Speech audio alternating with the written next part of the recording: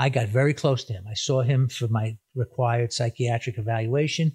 His conclusion was, no, I'm not a psychiatrist. Don't go into that. And there's some story behind that, which doesn't matter. But I was so impressed with his piety, and I was so impressed with his deep faith and his real trust in this fellow Jesus that I've been spending all this time in my life trying to debunk. One day I came to him and I said, since you are a Christian, and as I understood Christians at the time, and it's good enough for you, then it should be good enough for me. And his response was no. He said, that's not how you become a believer. He said, you need to investigate your own Judaism. You have to go back to where your roots are from and learn that and see where that journey takes you. Yeah, King Commies, look out, tell them, look out for my worldview. Cloudy when you sinking, got you thinking it's a whirlpool. Caesar in your pockets, you can't see who's in your pockets. Welcome but to the Stevie's Belfast inner visions Podcast, touch your eyes and make the dedicated to world those move. deconstructing and reconstructing their faith. Today is a little different. For those of you who are watching the video, you will notice that this is not in my room or in my house, but the gentleman that I'm interviewing today graciously let me be in his house and do this in his house. It's a man that I've known her before I was born, right? That's correct. Okay. And there's a great reason I'm having him on today. I think it'll provide some great insight. But without further ado, let me introduce Peter Greenspan. Thank you, Luke. I appreciate your kind words. Oh yeah. I feel like it's been a long time coming, at least in my head. I've wanted to have this discussion with you for a while, and I figured it'd be great to record it. My pleasure. So I guess we'll do this first. So kind of how we know each other, how you know my family. We'll start there.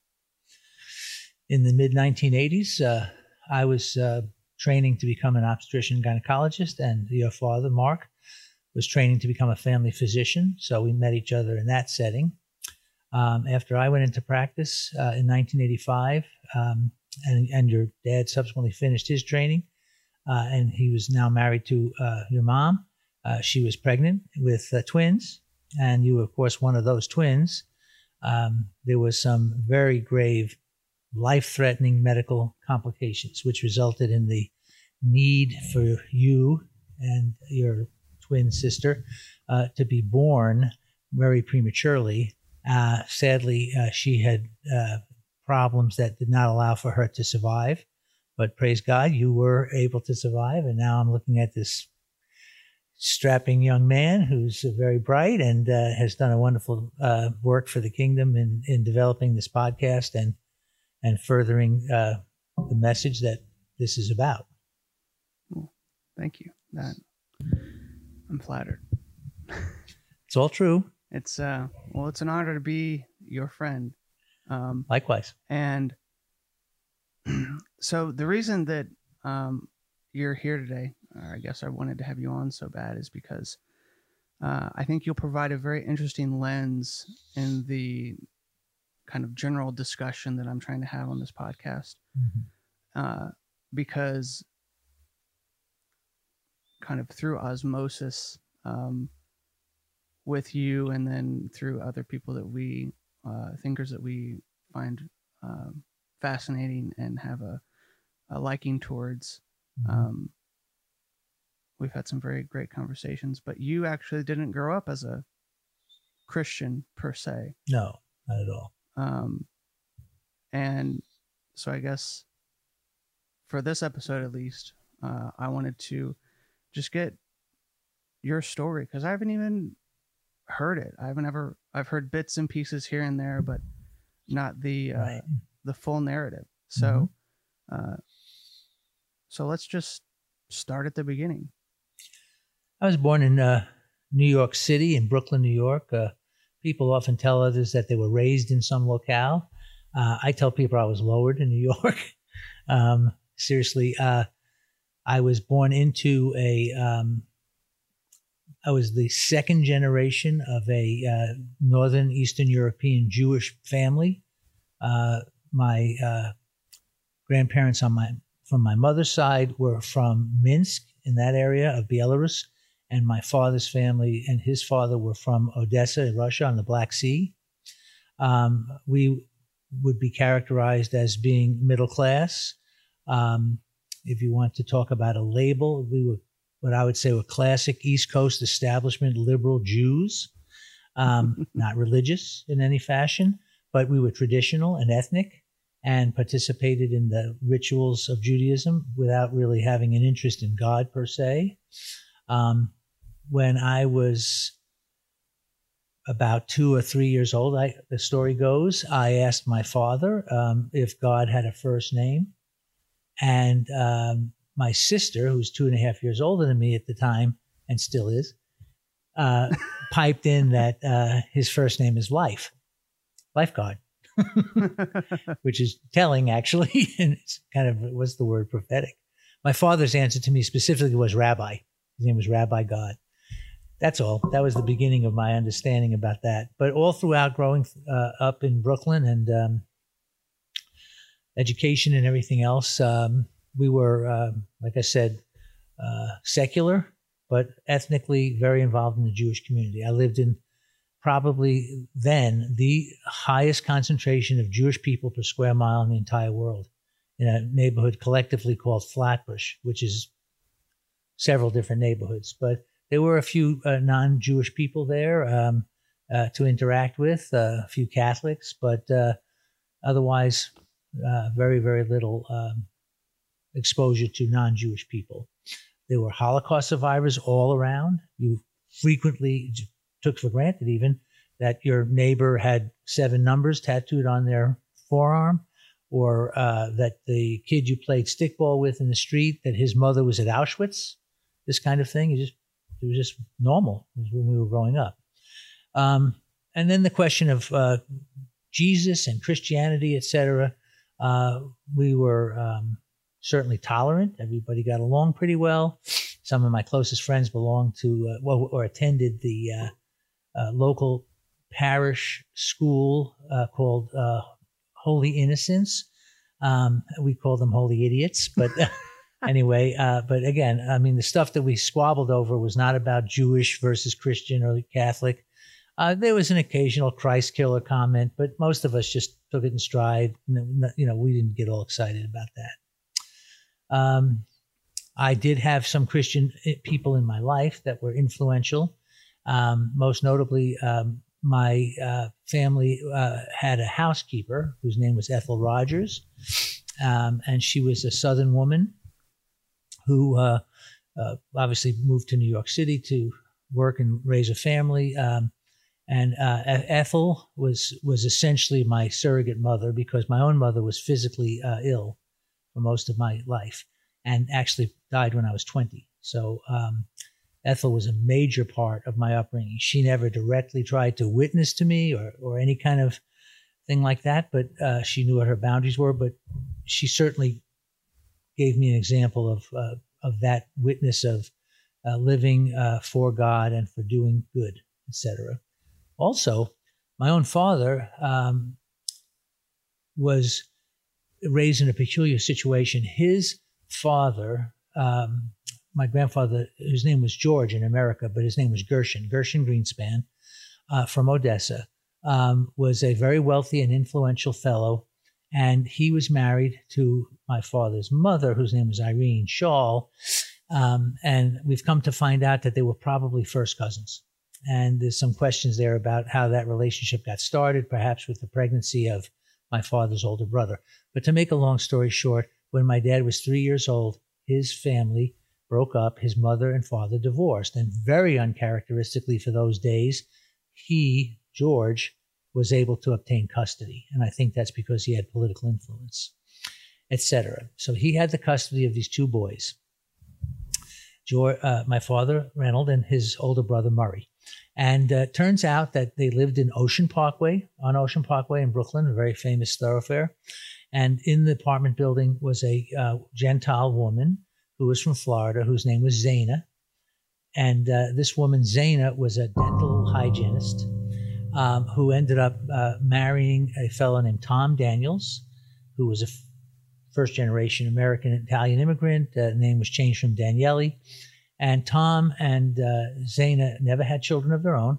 But the point is that she converted to Catholicism from a Protestant denomination. I don't even know which one it was. And as often is the case with converts, she became extremely religious and pious, etc. But she took my father in. She basically made sure he got his teeth brushed, made sure he got his hair cut, and kept him, out of trouble, if you will. The other brother, Murray, he didn't like her very much. He sort of rejected her. He went his own way. But my father was essentially raised by this surrogate named Zaina, who then later married and became Zaina Daniels. And then when I started developing consciousness, that was my father's parents. I didn't know any different. I knew this woman, Irene Shaw. I met her a few times, but I didn't have much to do with her. And I actually met my father's father the first time when I was about 15, and saw him maybe one more time since, and then he passed away, and I know nothing about him to speak of. Back to the story, though. Zaina and her husband were very, very gracious, wonderful people. They all lived like an Italian family would, with all the brothers and sisters and mama in the one house in Brooklyn, and they all had their own little separate spaces. There were two brothers. Tom had a brother named Mickey. Mickey was married to a woman named Frances. There was a sister named Carrie who wasn't married. And they all lived with Mama in this one large house in Brooklyn. And that became basically my grandparent experience with my father's side of the family. Now, the Daniels, celebrated all the, major Christian holidays, obviously Christmas and Easter, and they included us in all of it. It was purely a secular experience. There was nothing religious poured into it. But I was, I was the lucky guy. I was the Jewish kid that got to have Christmas, and that was a lot of fun.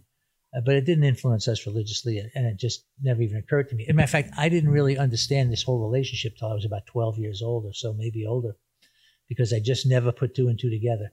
And by the way, we called her and her husband aunt and uncle. So Aunt Zaina and Uncle Tom. Tom died when I was 5 years old, and his brother Mickey died shortly thereafter. They both had heart attacks. And so for the rest of my life, growing up in Brooklyn, I knew Frances, the sister, and Zaina and Carrie. What does that have to do with anything? They were believers, I would think, it seemed to me. And thus we had some real understanding and exposure to a culture, which Catholicism is. It's an ism, like Judaism, etc., and didn't give it much thought, really. But finally, in 1972, I went off to college, and I started having interactions with people who wanted to share the gospel with me. I was in the dormitory at UMKC, where I went to undergraduate school, for probably about 3 hours, something like that, when a fellow, a young man, also a student there, came in the room with an open Bible to tell me all about the good news of Jesus Christ. I was a little surprised and overwhelmed, but I was polite. Jehovah's Witness? No, actually, he was a true evangelical, a born-again Christian.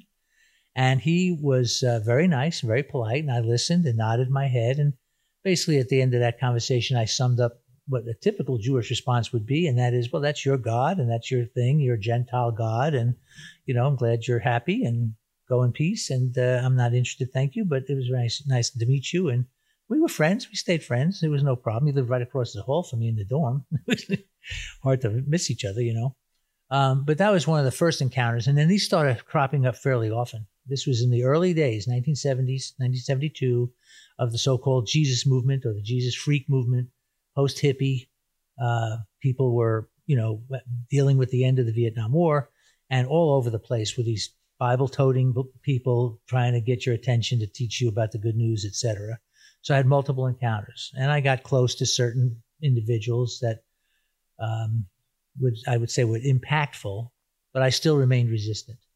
However, by the end of college, I was at least interested in trying to prove them wrong. I felt at that point I had enough education to be able to examine these claims and decide for myself, and thus convince them as well, that this Jesus is not the Messiah of Israel. He does not fit the ticket, in other words. And I started embarking on that. And that led to a 16 or so year journey forward into encountering this Messiah, this man, and deciding whether or not he really is who he says he is. Because that's the quintessential question. We can talk all day long about theology and about, this or that, Calvinism or any number of other theories, reform versus, dispensationalism, and all that's fine. Very interesting. But the essential question, is he or is he not who he says he is? Is he the Messiah of Israel? Now I would tell you that if he is, then we must follow him. If he's not, it doesn't matter. Everything doesn't matter at that point. But we'll address that later. So many years went by, very interested in this subject. So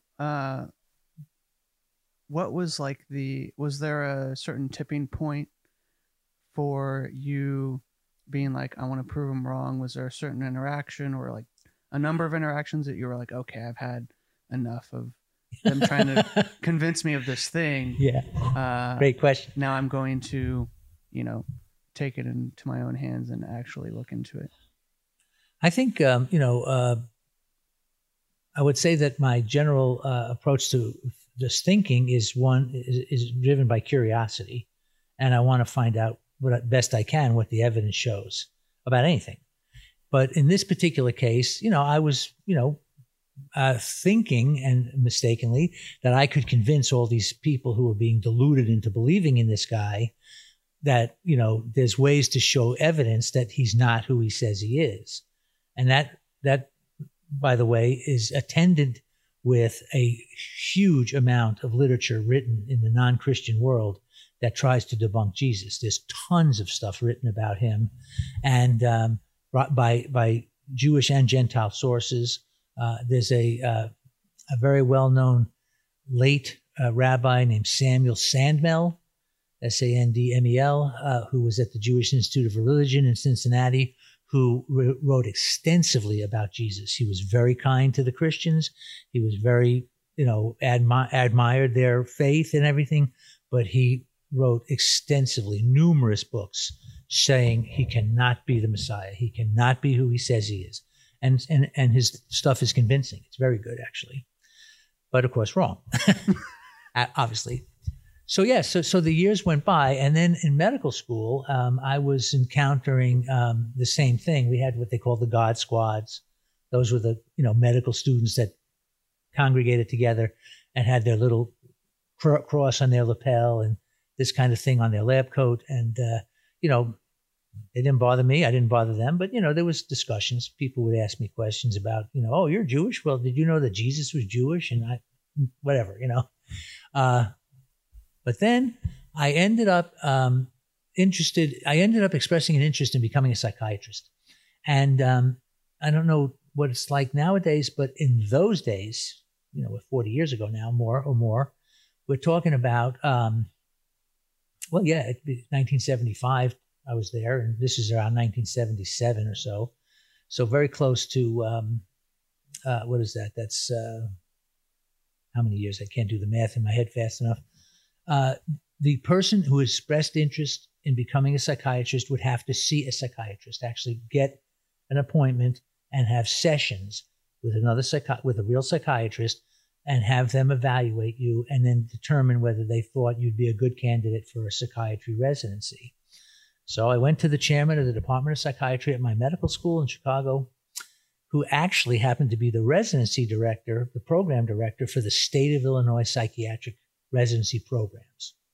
What better person to go to than that? His name was John Cecil Lee. That was his American name. His name was Johann Cecil Lehimsky, and he was living under sovereign protection of the United States government because he was deemed a war criminal by the the Soviet Republic because of his involvement as a partisan in the Polish army during World War II. Dr. Lee was amazing on many levels. He was very, very pious, very religious, and very strong Catholic.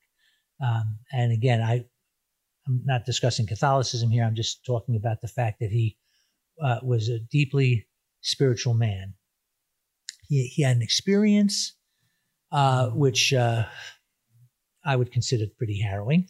He was apprehended by the Nazis, the Gestapo, and they were looking for this fellow named Lehimsky, and it was him. But they thought they had somebody else. It was a mistaken identity. They tortured him. They did all kinds of terrible things to the man. And he spent 11 months in Spandau, which if you go to the search engine and look up, was a horrible Nazi prison, which is now a tourist attraction in Berlin, I think, wherever it is. And he was in Spandau for a long time. But again, it was a mistaken identity. They had him. They just thought he was somebody else. And they were torturing him to give him up. You know what I'm saying? There was a guard that took care of, that was a prison guard who, during the day, acted like a prison guard, a brutal sadist, someone who would beat people, kick them, spit on them, all kinds of horrible things. And then when the sun went down, this same man would sneak into the prison. He knew how to get in there and bring these prisoners food and blankets and other comforts because he was actually a sympathizer. He acted bad in the day, but he really was a sympathizer. And that's what kept him alive. He was very bored because he's in prison, obviously, and the only thing that this fellow could bring to him to read were Bibles in different languages. So, in the course of time, he became basically a Bible scholar, reading the Bibles in Russian or in Polish or in any Slavic language he could get his hands on, whatever it was.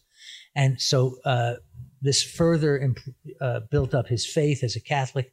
The war ended. He was alive. He was taken up by the Nuremberg people from the United States military court to actually interrogate, as a psychiatrist, the war criminals, Eichmann and people like that. Not Eichmann, I'm sorry. Others, Himmler, whoever they caught, I don't know. It doesn't matter. And so then he was granted sovereign immunity to live in the United States because even though he was with the Allies, the Russians were supposed to be our allies, but he was involved in blowing up munitions dumps and, attacking positions of the Russians. And that was considered a war crime to them. So they wanted him to be tried for war crimes. So he lived in the United States, in Chicago, and that was how his story went. I got very close to him. I saw him for my required psychiatric evaluation. His conclusion was, no, I'm not a psychiatrist. Don't go into that. And there's some story behind that, which doesn't matter. But I was so impressed with his piety, and I was so impressed with his deep faith and his real trust in this fellow Jesus that I'd been spending all this time in my life trying to debunk. One day I came to him and I said, since you are a Christian, and as I understood Christians at the time, and it's good enough for you, then it should be good enough for me. And his response was no. He said, that's not how you become a believer. He said, you need to investigate your own Judaism. You have to go back to where your roots are from and learn that and see where that journey takes you. And then, taking it into account his advice, I pondered the idea, took a vacation for Christmas break, something like that, in 1979, I'd say it was, 78 or so. Come back from Christmas vacation. Remember, there's no internet, there's no cell phones, there's no texting, nothing like that, no email. Come back from Christmas vacation. He has died, and he's been buried. Very devastating for a lot of people. But life goes on, sure missed him. But I remembered what he told me. He said, go back to Judaism. So I reached for the only book I had in my possession that had anything to do with Judaism, which was a book that my parents received from the rabbi that married them. The book is titled The Jew and His World. Rabbi Heller was his name. And I thought that maybe that would have the mourner's prayer in it. And it turns out that it didn't have the mourner's prayer in it, actually, but it was a book about the history and philosophy of the Jews. And it overtook me. So, long story longer, that sent me into the journey that I started out on to become Jewish, to read not just the ethnic stuff, not just the cultural, but I wanted to learn about Judaism and become Jewish. And so, in a matter of time, within a year or so, I was essentially an Orthodox Jew. I was keeping kosher. I was observing the Sabbath. I had learned Hebrew. I was taught some Hebrew, and I was able to learn to read it. Not very good at it, but I was able to get by. and started attending synagogue services, fellowshipping in that same format with other Jewish people. And all the while, I'm still in the back of my mind trying to debunk this Jesus, whoever he is, and be able to prove to everybody that he's just not who he says he is. Years pass, life events take place, marriage, the birth of children, etc. And then I was in 1984. So now we're talking about since Dr. Lee, 6 or 7 years have gone by where I'm living like an Orthodox Jew, struggling over avoiding pork lo mein, I mean, you understand. So then I got divorced. It was very difficult, of course, with little kids. Okay. Let me... Am I going too long here? No, you're fine. You hit on something interesting that I want to backtrack on a little bit. So, what was the doctor's name? Dr. Lee. Dr. Lee. There's two things I find very interesting. So, in your admission of like interest in Christianity, it wasn't that he necessarily like philosophically or even in terms of like evidence of historical Jesus like proved you wrong. It was that he was such a faithful man that you were kind of won over by his example. Yes, I think that's exactly right. Like I said, I remember telling him, if it's good enough for you, it's good enough for me. Yeah. And his response was, he laughed. He started laughing. Yeah. And I think that's a lot of, when you talk to a lot of people, it isn't that somebody, proved me right in a debate. It's that these people lived as if Christians, and I realized that I wanted a part of it. I agree with that. So similar with you, which I think gives a lot of credence to that kind of conversion. But I also find his answer something that you wouldn't expect at all. He was full of answers that you wouldn't expect. That's exactly. And I want to tell you, if I could, go ahead and finish your point. So that's my observation, was that you were won over not by his intellect, but his example. Right. Which is a profound thing, but also that his response was not, don't just accept it because of me, but precisely take it upon yourself, and even encouraging you not to just become a Christian, but go back and understand your Jewishness before that is you correct. Take on Christianity. Exactly. And I think that as a Gentile, it's been, and I've made videos about this and such, it's kind of been the opposite for me, right? Like I've understood my Christianness a lot, but I found a lot of fruit in it, and going back and understanding the Jewishness, if I can say, of like my faith, or at least of the predecessors in the faith. Does that make sense? Absolutely. Makes sense. Right. I think that's... You're hitting the nail on the head. I think that's been largely... I think it's been one of the most beneficial things I've ever done. And maybe we can have another conversation about the new perspective and different things like that. Sure. But I don't know. I can't... and I've heard other stories about how pastors in certain churches will, when someone expresses interest in following Jesus, they will say, well, we want you to know what you're getting into before you go on, which is like back to what Jesus said about who goes to battle without, counting his men, who builds a house without sitting down to figure out if he can finish it first.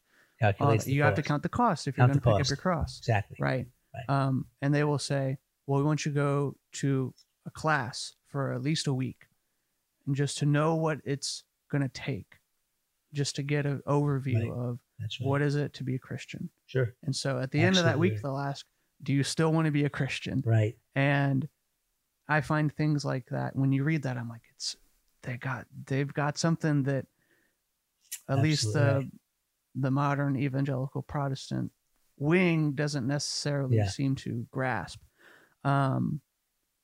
But But yeah, so that's pretty good. That's so right. I guess in my experience of having kind of a reverse, hearing him say, "Understand your Jewishness before you take on Christianity." So yeah, go on with more of like how that, because you became a practicing pretty Orthodox Jew. Yes. At the time. Oh, serious? So, yeah, very serious for years. Exactly. So how, I guess, How'd that go forward? Yeah, kind of explain more detail how that. Well, I mean, if you need to edit it out, that's fine. But I want to take a moment to just give you one little vignette, because you struck on a point about Dr. Lee and his influence. And you said that he said something that was not the typical response. You know, it's not like, you know, like the kids from Campus Crusade and everything. You know, the second you say something like that, they're all over you like white on rice. You know, they want to have you, you know, say that prayer that I repent and all this. His response was completely different. He says, go and find Judaism. And I quipped that he was full of these little, you know, kind of little pithy statements that he would make that would make you think about something. And I want to tell this just one thing. To say he was brilliant is way beyond him. You know, obviously he was brilliant, but he was calculating. In other words, he was a psychiatrist, and he was very careful. He knew what he was doing. He knew about personalities. He knew about people's thought processes and their weaknesses and things like that. But oftentimes he had a memory that was incredibly sharp, and he would say something. And after my 10 sessions or whatever, I continued to see him for a couple of years as a patient, if you will, you know, just to have a chance to talk to him once a week or two, every couple of weeks. And plus I had a reason to visit him because he had problems with his shoulders and hands because of his torture. And I was doing osteopathic medicine fellowship at the time. So I actually, in the classic psychiatric sense of transference, not necessarily truly the case here, but he became my patient. I would go to him, so I would treat him and rub his shoulders and work with his fingers and his hands because of all the problems he had. And that made us further know each other. And also, he had become a recent widower because his wife, Regina, who he called Regina, of course, had just died. And he was a widower, and very lost, if you will, as would be the case with anybody that loses a loved one.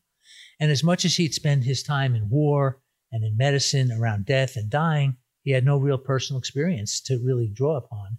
And remember, my mother had died just before I started medical school.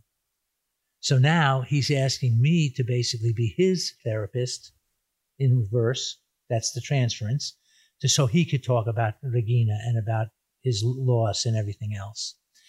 In one of the conversations of many we had, and he would do this all the time. You know, he would remind me of something I said 10 months ago. He had this memory. He would just, you know, I couldn't believe he remembered I said this one little minor comment, and all of a sudden he brings it up. And he would also do things which was intentional. Obviously, I didn't know it at the time, but he would try to stimulate the person, me or the other.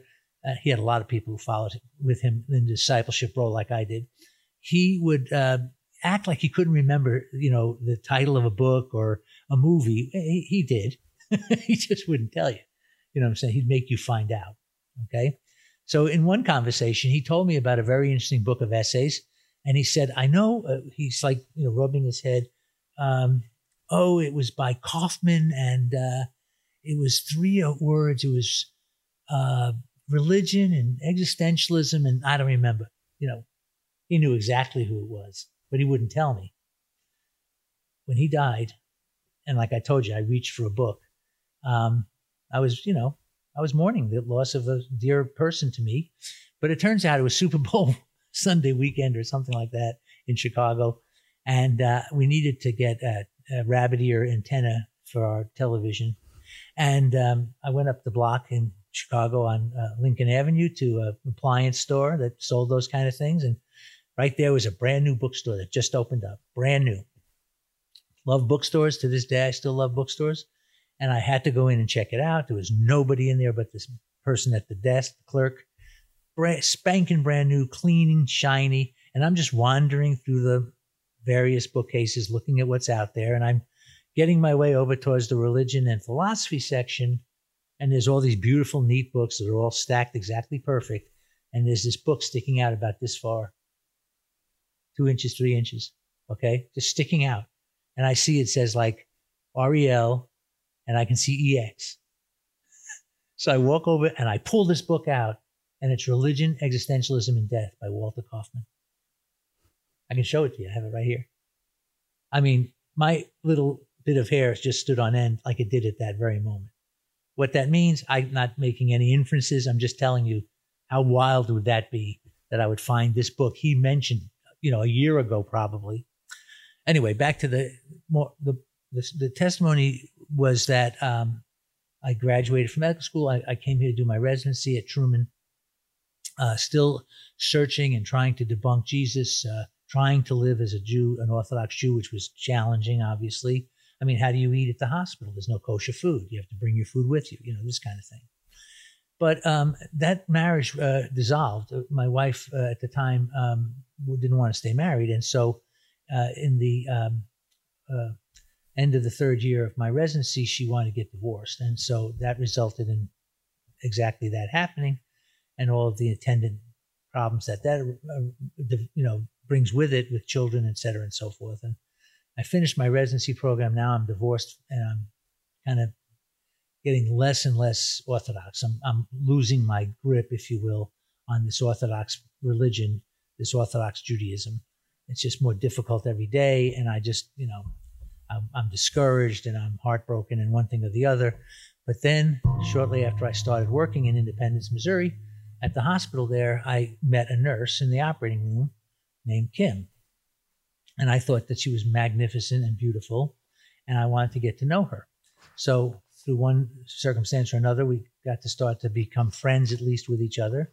And the thing I find out right away by visiting her home is that this young lady is very Christian, apparently. There's crosses all over the place, and there's a Bible every 3 feet, and there's all kinds of other trappings of a Christian home. Mm-hmm. But of course, remember, I like to argue about this. So, here I am engaging her about why do you believe in this, false, whatever, Messiah? And like other people who would typically engage in the conversation, she would have none of it. She would none of it. She would simply just listen to me and nod her head and say, I'm telling you, he's God, he's the Messiah. And, whatever you're telling me, it's like bouncing off of a, wall. Doesn't mean a thing to her. Wouldn't budge, nothing. So as the relationship developed into a more serious relationship, I started going to church with her at a Lutheran church in Blue Springs. And she had a pastor. The pastor there was a person she knew from where she grew up in Rolla, Missouri, and used to babysit his children, actually. And he was now assigned to this church in Blue Springs, Timothy Lutheran Church. And I would go, and week after week after week, I would sit at the edge of my seat waiting for him to say some disparaging remark about the Jews or something anti-Semitic or something bad or something. He never said a word like that. All he talked about was this thing called grace and about forgiveness and love and all this wonderful stuff. And I just thought, okay, I guess he's not going to be able to get me to pounce on him for anything like, Martin Luther was a classic anti-Semite, and all this other stuff. But then we're blessed to have our firstborn in utero, as we say in the business. Our little embryo we called her Jewel for being a Jewish Lutheran. And she's getting along in her pregnancy. And at that very same time, in 1988, this movie came out from Hollywood, which was called The Last Temptation of Christ. Mm-hmm. I'm not Scorsese flick, right? Sorry? The Scorsese flick. It was directed and I believe produced by William Scorsese. I cannot recommend it. It's blasphemous trash, but God can use things, that he could get a donkey to talk. So it turns out that I was very interested in the debate that was being caused. There was lots and lots of very vigorous, emotional debate between different sides of the equation. This is the Jews in Hollywood are trying to defame Jesus, or the Christians are trying to take over the world, whatever the argument was. Well, I mean, the movie, I hadn't even seen it, but I knew it was a book. As a matter of fact, the author, Nikos Kazantzakis, got the Nobel Prize for Literature. I don't know if it was for that book, but he, lived in the 20s, I think, or 30s. And I found an English copy of the book, The Last Temptation of Christ, and I read it. and again, I'm not going to recommend it. It's just, you got to be careful here. However, this book addressed a question which I was not able to get addressed in all the other thoughts and research I had done into this subject. The Jewish premise, which is obviously incorrect, the standard rabbinical Jewish premise is that man cannot become God. I'm not disagreeing with that. They don't address the corollary. Can God become a man? Oh, you see, they don't address that. So all of a sudden, this book turned on my light bulb, which made me understand never before, as all these years have passed, 16 or so years have gone by now, that, yeah, well, wait a minute. God can become anything God wants to become. I believe in God. That's not the problem. I believe in the God of Abraham, Isaac, and Jacob. That's fine. But can that God become a man? And then you have this character in this man's story, and it really profoundly affected me. It was like, huh. And then I started rethinking all of the evidence, quote unquote, from Josh McDowell or from somebody else or from any other book about who this Jesus is. And now I can understand him not as this false Messiah who thinks he's God, but the other way around. He's God who has come to earth in flesh, suffers immeasurably in flesh, so that he can do something that none of us can do for ourselves, redeem us from our sin. I was really, shook up, I guess you could say, or a little emotional about all this. But remember, Kim is about to give birth. So October 4th is our anniversary. And then just a few days later, on October 12th, our daughter Lauren is brought into the world. And when I saw this beautiful baby, I said out loud, "Thank you, Jesus."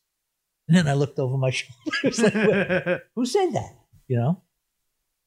Anyway, after everything settled down and I had some time to talk privately with Kim, what was that about? What's this whole thing with "Thank you, Jesus"? And I said, I don't know. I'm feeling like I think he's who he says he is. I think he's the Messiah of Israel.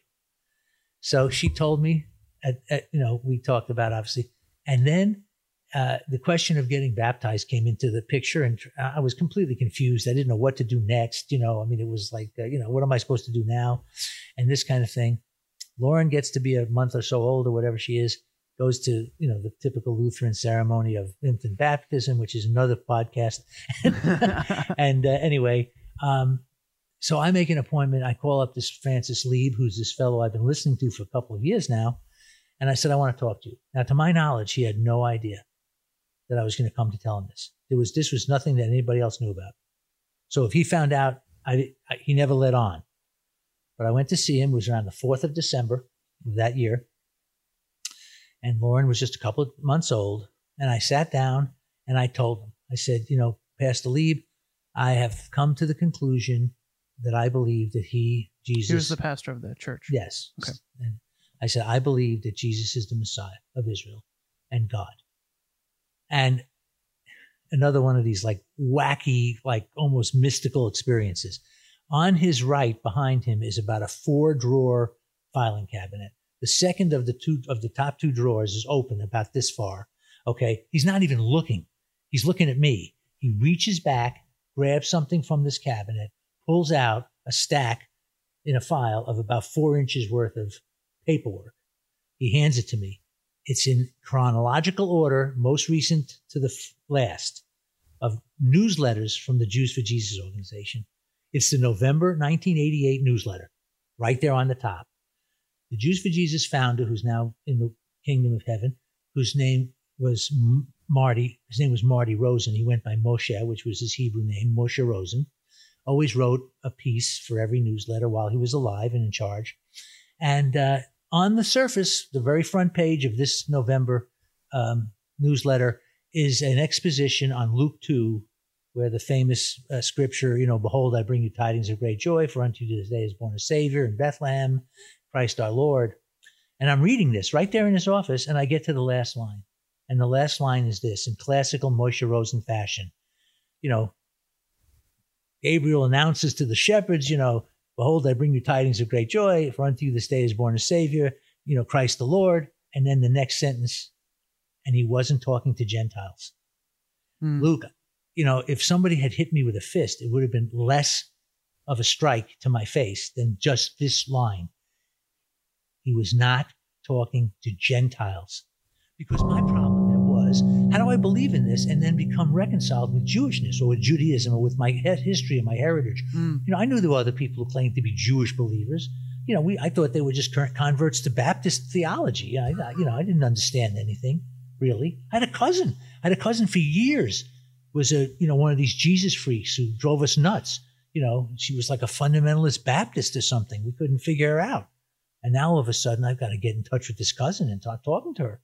I don't know what to do next, but here I have something to go by, and this Gentile Christian pastor, a doctrinaire Lutheran, I'd say shepherded me into an understanding of how you reconcile that you are culturally and ethnically Jewish. You believe in the Messiah of Israel. Doesn't change a thing about being Jewish. Use the term convert. I don't mind the term convert. I'm well with it. But here's the point. I didn't convert to anything. I just became a believer that completed my understanding of what my faith is in the one true God. That he does have a Messiah, whose name is Yeshua, Jesus, and that this Messiah came to the Jewish people, to the lost sheep of the house of Israel, but he also unlocked the door for everyone to be able, and then goes on further in the scripture to describe through the Pauline letters, there is no Jew or Greek in Jesus. There is no male or female, slave or freeborn, or any number of things.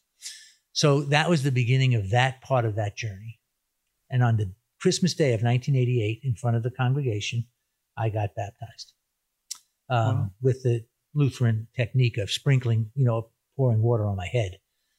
Subsequently, I went to an immersion baptism at Lee Summit Community Church because my wife, who was baptized as an infant and had no doubt about her faith and no question at all that she's saved and all that, but she felt that she wanted to experience immersion.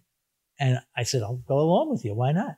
So in front of the congregation, we again confessed faith that, Yeshua is the Messiah and he's part of the triune Godhead. And we all got immersed, and it was a fun day. So I guess that brings us up to date. That's kind of the testimony that one would find. This isn't a shameless plug, but it was published actually in a Jews for Jesus book, which is called Jewish Doctors Meet the Great Physician. And it's public domain. You can get it online. The PDF is online. What a great title. Right. And I was very blessed and honored to be included in that.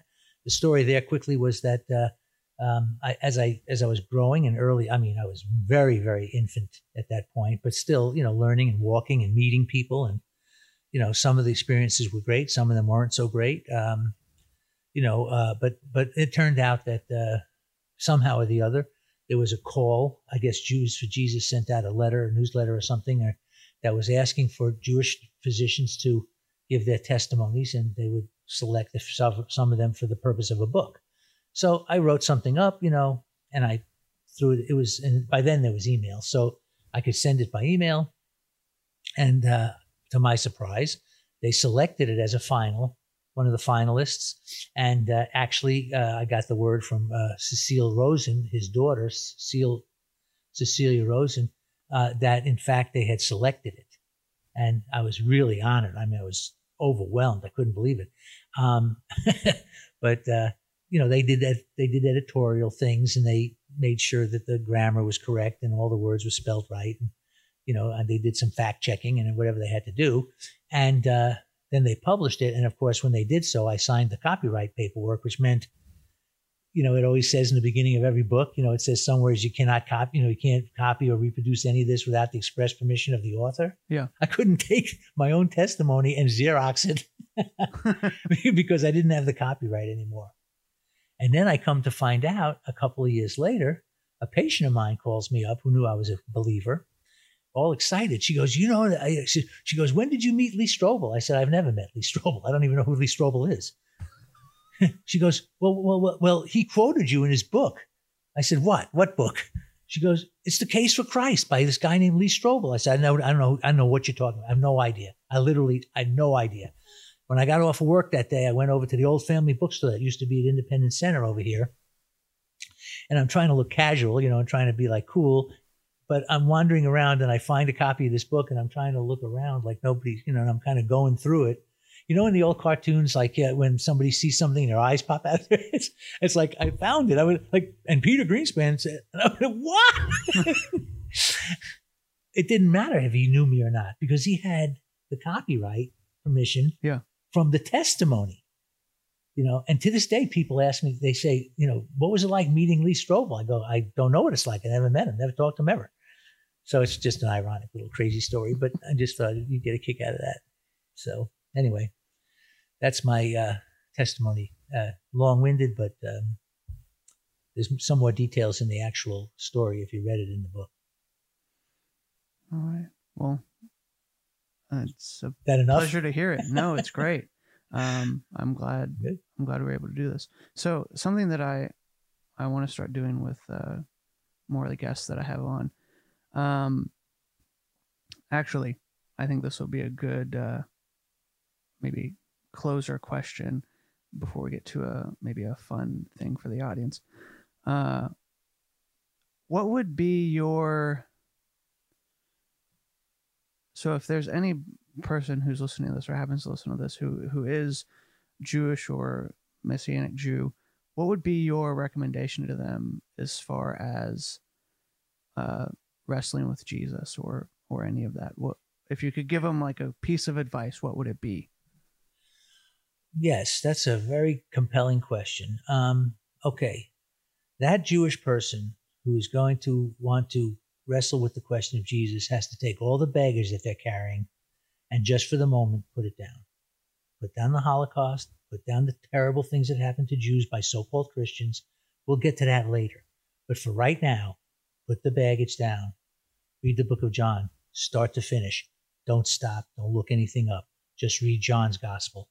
And after you've gone through it, then start parsing through the chapters and start writing down your questions and start asking a reliable friend or someone who you can consult with, or use the internet with great discretion because the internet's full of a lot of nonsense, of course. But I think the point in this case is keep the baggage aside. We'll address the questions later. The classical response from anybody that you witness to is, well, what about that guy on some island in the Pacific? Hey, I'm worried about that guy. But right now, you and I are talking about Jesus, not that guy. We'll get to him later. Maybe we'll go do it. Maybe you and I will get the money and fly out there and talk to him. But for right now, I'm compelling you to respond to Jesus. Here's the information we have about him. Here's the historical facts. Here's the written record, 23,000 copies of the New Testament. I mean, Homer's Odyssey, for example. How many original manuscripts do they have of that? 60? Nobody questions it. But everybody questions the New Testament, or the Old Testament for that matter, whatever.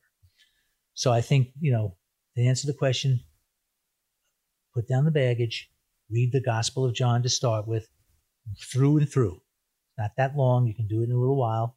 And then you can go back and start parsing and start asking questions and underlining. And there are reasonable questions there.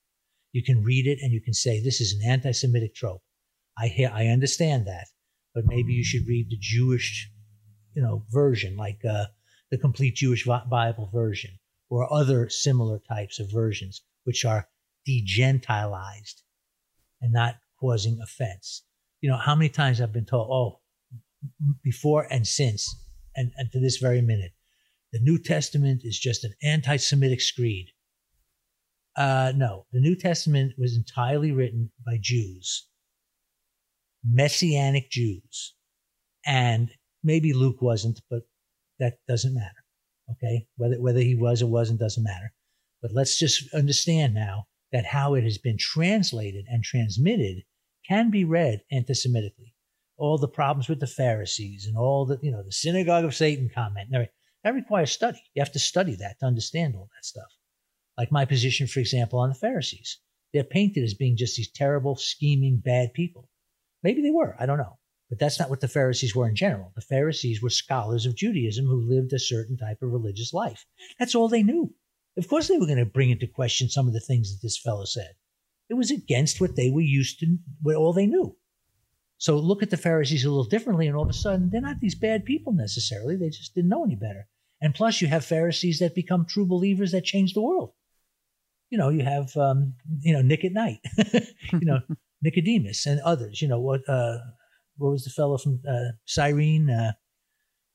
Wasn't he? I forget his name. Goodness, my brain. The tomb, the fellow that donated his tomb. Oh, Judas? No, that wasn't. When Jesus was crucified. Yeah. Kim, are you listening? Joseph of Arimathea. Yeah. Sorry about that. You can edit all this. Joseph of Arimathea. I'm not sure he was a Pharisee or not, but listen, he was a wealthy Jewish man in that culture, and he was a believer. So I think that there are certain obstacles. There's plenty of obstacles. There's anti-missionary organizations, most notably Jews for Judaism, who are very good at being able to try to shake you up and to, what's the word? Bust up your belief and try to show you evidence that he's not the Messiah, et cetera, and so forth. So it comes down again to faith, but at the same time, I think that a open-minded reading of the texts and certainly a detailed study further into the text in both the Hebrew and Greek Bibles will bring you to a point, a crossroad, if you will. The crossroad is the question I asked earlier. Is he or is he not who he says he is? My feelings are that even though people with very good objections and strong feelings against him, when they do that type of work, open-minded research, put the baggage down, and then, understand how these books were written, etc., they are going to come to a conclusion. And if they conclude he is not the Messiah, then they're lying to themselves. I believe that. I believe that they have to lie to themselves because it is just so overwhelmingly obvious that he is who he says he is if you just understand what the scripture says and take it without bringing in all the, the Nazis were singing Christmas carols when they sent the Jews into the concentration camp gas chambers. Yeah, I'm sure that's true. Pretty terrible, actually. What does that have to do with anything with your relationship with God and his Messiah? Nothing. There's nothing to do. You just have to put that aside. We'll address that later, and we can address it. That's where I stand on that particular position. I look at people who I love, who I've discussed this with, who absolutely positively will not hear about it because they're lying to themselves. They see the cost. You brought up the calculating of the cost. They think incorrectly that the cost of having this faith and being able to surrender themselves to this Messiah is so unimaginably great that they will not allow themselves a moment to think about it. I can't do anything for them other than pray. That's it. I don't know if that answered your question, but no, it did. Very powerful. Yeah.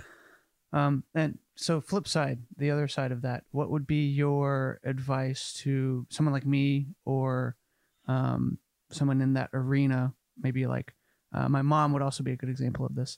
And anyone in our group, actually, Sure. Someone who, Gentile believer who starts to understand that, like I've come to understand that,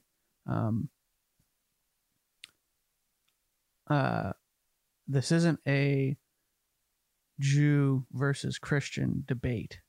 Matter of fact, I think that's a very unhelpful framing of it. I think you're right. And especially in the Gentile world where it's like, oh, those Jews, they just don't get it. Like, how would they not understand? Yeah. Right. And that's a right. complicated answer, as we've just gone through with your story. That's right. And so I think that there's been a lot of this like shrugging off of Jewishness, let's say, in the evangelical world. I'd say probably really since Luther, very heavily since Luther. That's a special set of problems. Yeah. Right. And maybe we've talked about that a little bit on this podcast, Reformation, but maybe we can have another debate about that at some point, because I think it would be very interesting. And I would like to do more research. But point being that, I think it's a good thing that this is happening. I think there's a very good resurgence, or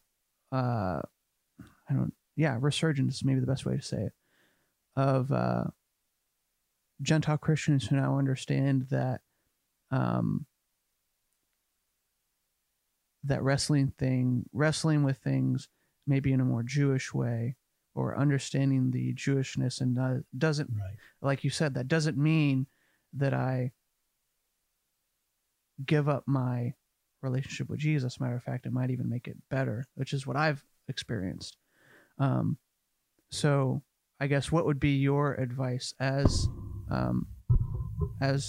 someone who's Jewish to somebody who's a Gentile, kind of starting to wrestle with and parse through maybe some new things that that come up through conversations with, Messianic Jews or even Jews in general who don't take Jesus as Messiah? Like, what would be your advice to them? Maybe a book you'd recommend, or something like that, to kind of help that area, because I think that I think it's necessary, but I think a lot of people don't know where to start. So to understand your question correctly, you're saying, so you as a Gentile believer may have the opportunity to talk to an unbelieving Jewish person, and how would you break the ice? No. Okay. Let me get it straight. My question is more or less, how, as a Gentile believer, do I begin to understand the Jewishness of my faith and not feel like I am abandoning my Christianity for Judaism, or feel like or even on the extreme case, feel like I have to become Jewish in some sense, because I think that dichotomy is largely unhelpful. I think I better understand that. That's actually also a very, very compelling question. There's probably no greater value in Judaism as a society or a civilization than learning. So that should be applied to everybody. We should all be striving to learn. The more we learn, the better we are. And the idea of being challenged or being confused is acceptable, very much so, because that makes you look harder. That makes you work more at getting to those answers. Yes, I think we're living in a time where the emergence of a scholarship school, Messianic scholarship, let's call it, has become very much more acceptable in the Gentile scholarship circles. Yes, you brought up the new perspective. The new perspective, and lots of stuff is coming out about that, with plenty of argumentation taking place, and that's okay too. So I think that, of course, the more you learn and the more you understand the roots, the Jewish roots, and that goes into two major categories. First of all, there's why weren't you taught those in the first place? Because they were removed through the councils and through Constantine and others who wanted to Gentilize this new faith and make it have nothing to do with Judaism, which was very tragic, really. But now we're beyond that. We've matured as a society and culture that we can say, okay, it's totally reasonable to study the Jewish roots and try to see what we can glean from that in terms of our understanding of our faith. And again, the historical details of things like the Last Supper, I'll use an example. A very, very serious event that not only was a big part of the course of, Christendom as we understand it, but also it was also the beginning of the institution of a rite, of a new ritual, which really wasn't a new ritual because it came out of a Jewish roots place. So understanding that changes our, dynamic when it comes to realizing what he was saying. In the case of that, we could talk about a separate discussion, but I think that, learning about what Passover was to the Jewish people then, what it is now, what it was like in his time, how is it different, how is it similar, just expands your knowledge base. And if you are going to encounter an unbelieving Jewish person, you now have information that you can discuss this with them on a level that they don't necessarily withdraw from or become offended by, that kind of thing. And again, that's another discussion. That was the other misunderstanding of your question that I was drawing to, allusion to. But I don't think that there's anything better than just taking the time to learn, and with the abundant amount of information that's readily available at our fingertips today, with things like the internet and with electronic media for books and for videos and you name it, DVDs, etc. There's just a ton of material out there on the Jewish roots. Have to be careful, obviously, to use discernment like anything else, because there's nonsense out there too, but there's also good stuff. You asked about a specific book. I recommend people reading and studying the works of a gentleman whose name is Daniel Stern. Now, Dr. Stern is still alive. He's quite elderly. He lives in Jerusalem. He was an economist by training, so he had a lot of, very significant education, you can imagine. And anyway, became a Jewish believer, and then decided that he wanted to, quote, restore the Jewishness to the Gospels. And in so doing, he produced a book called Restoring the Jewishness to the Gospels. And it's worth reading. He also has a book that was titled Messianic Manifesto, Messianic Judaism or something Manifesto. The name has been recently changed to a different, but it's easy to find out on the internet what it is. But he is extremely good at being able to explain where the schisms were, how can we try to bridge those gaps between the cultures and be able to discuss and build bridges instead of walls, basically. And not only Stern, with those books, he also undertook incredible scholarly effort by producing the complete Jewish Bible. And this is, again, a Greek and Hebrew Bible that is degentilized. The names, for example, of the people in the New Testament are given their original Hebrew names. So John would be called Yochanan, and Matthew would be Matityahu. Does that make any big difference? Well, it might make a difference to a Jewish person. You know what I'm saying? So he wrote that, and then he wrote a commentary on the Jewish New Testament, which is just invaluable. It's phenomenal.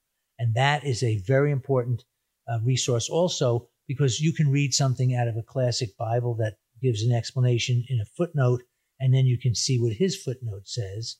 And maybe they're similar, or maybe he agrees that that's one interpretation versus another interpretation, and it just broadens your knowledge. There's another scholar who's named Stuart Dauermann, Dauermann. And Stuart is a Jewish believer that came up in the Jews for Jesus movement back in the 70s, in the early days when Jews for Jesus first started. He was a musician, so he was involved with their singing and performing troupe, which was called the Liberated Wailing Wall, and they still exist. And Stuart went on to develop more scholarship, more education, and then now has become quite a spokesman, I should say, among Messianic scholars for his biggest goal, and that is, like I said, building bridges between the Judaism, the Messianic Judaism and Christianity, to what are they, what do they have in common? Where do they have differences? What can we do to reconcile certain things? And he's written extensively on that. And if you're a Facebook person, I would follow him on Facebook. He's very, very interesting. And he's controversial, and he riles people up, and he gets all kinds of crazy comments, but he's very, very worth exploring. And these are just a few people. There's many other, I could name names, of people in the scholarship, academic scholarship world of Messianic Judaism. There's a journal, a Messianic journal called Kesher, which is similar to the word kosher. And these are very scholarly, peer-reviewed articles, etc. The Messianic theologians now have well organized into a number of different groups that have internet websites with articles and videos. There's plenty of material out there. It's just very, very, and of course, in typical fashion, the old joke about asking Jews for opinions. If you ask 3 Jews for an opinion, you get 9 answers. And so in the Messianic circles, surprise, surprise, they disagree with each other. And what do? They branch off. They're this way or that way, or Torah observant or not Torah observant, whatever it is. And but we can still learn from that. We can still find a place that's comfortable for us in the midst of these differing opinions. From a believer like myself, looking at Christianity from the outside, as an outsider for many, many years, my main observation was that Christian Gentile people were arguing about inconsequential stuff. How to get baptized, how to do this, how to do that, how many days do you count before Christmas, and whatever. That's all I could see. So then I become a member of the tribe, so to speak, in that respect. And I get into being a believer, a Christian, a Jewish believer. And now that I'm on the inside, I make another observation. All we do is fight about nonsense. Nothing's different. You know what I'm saying? Same thing with the Jewish believer. Dispense with that. I think they're trying to get them. They'll all talk to each other, and not because they have to have a unified voice, but because we just have to set aside certain things that aren't worth fighting about. That's all.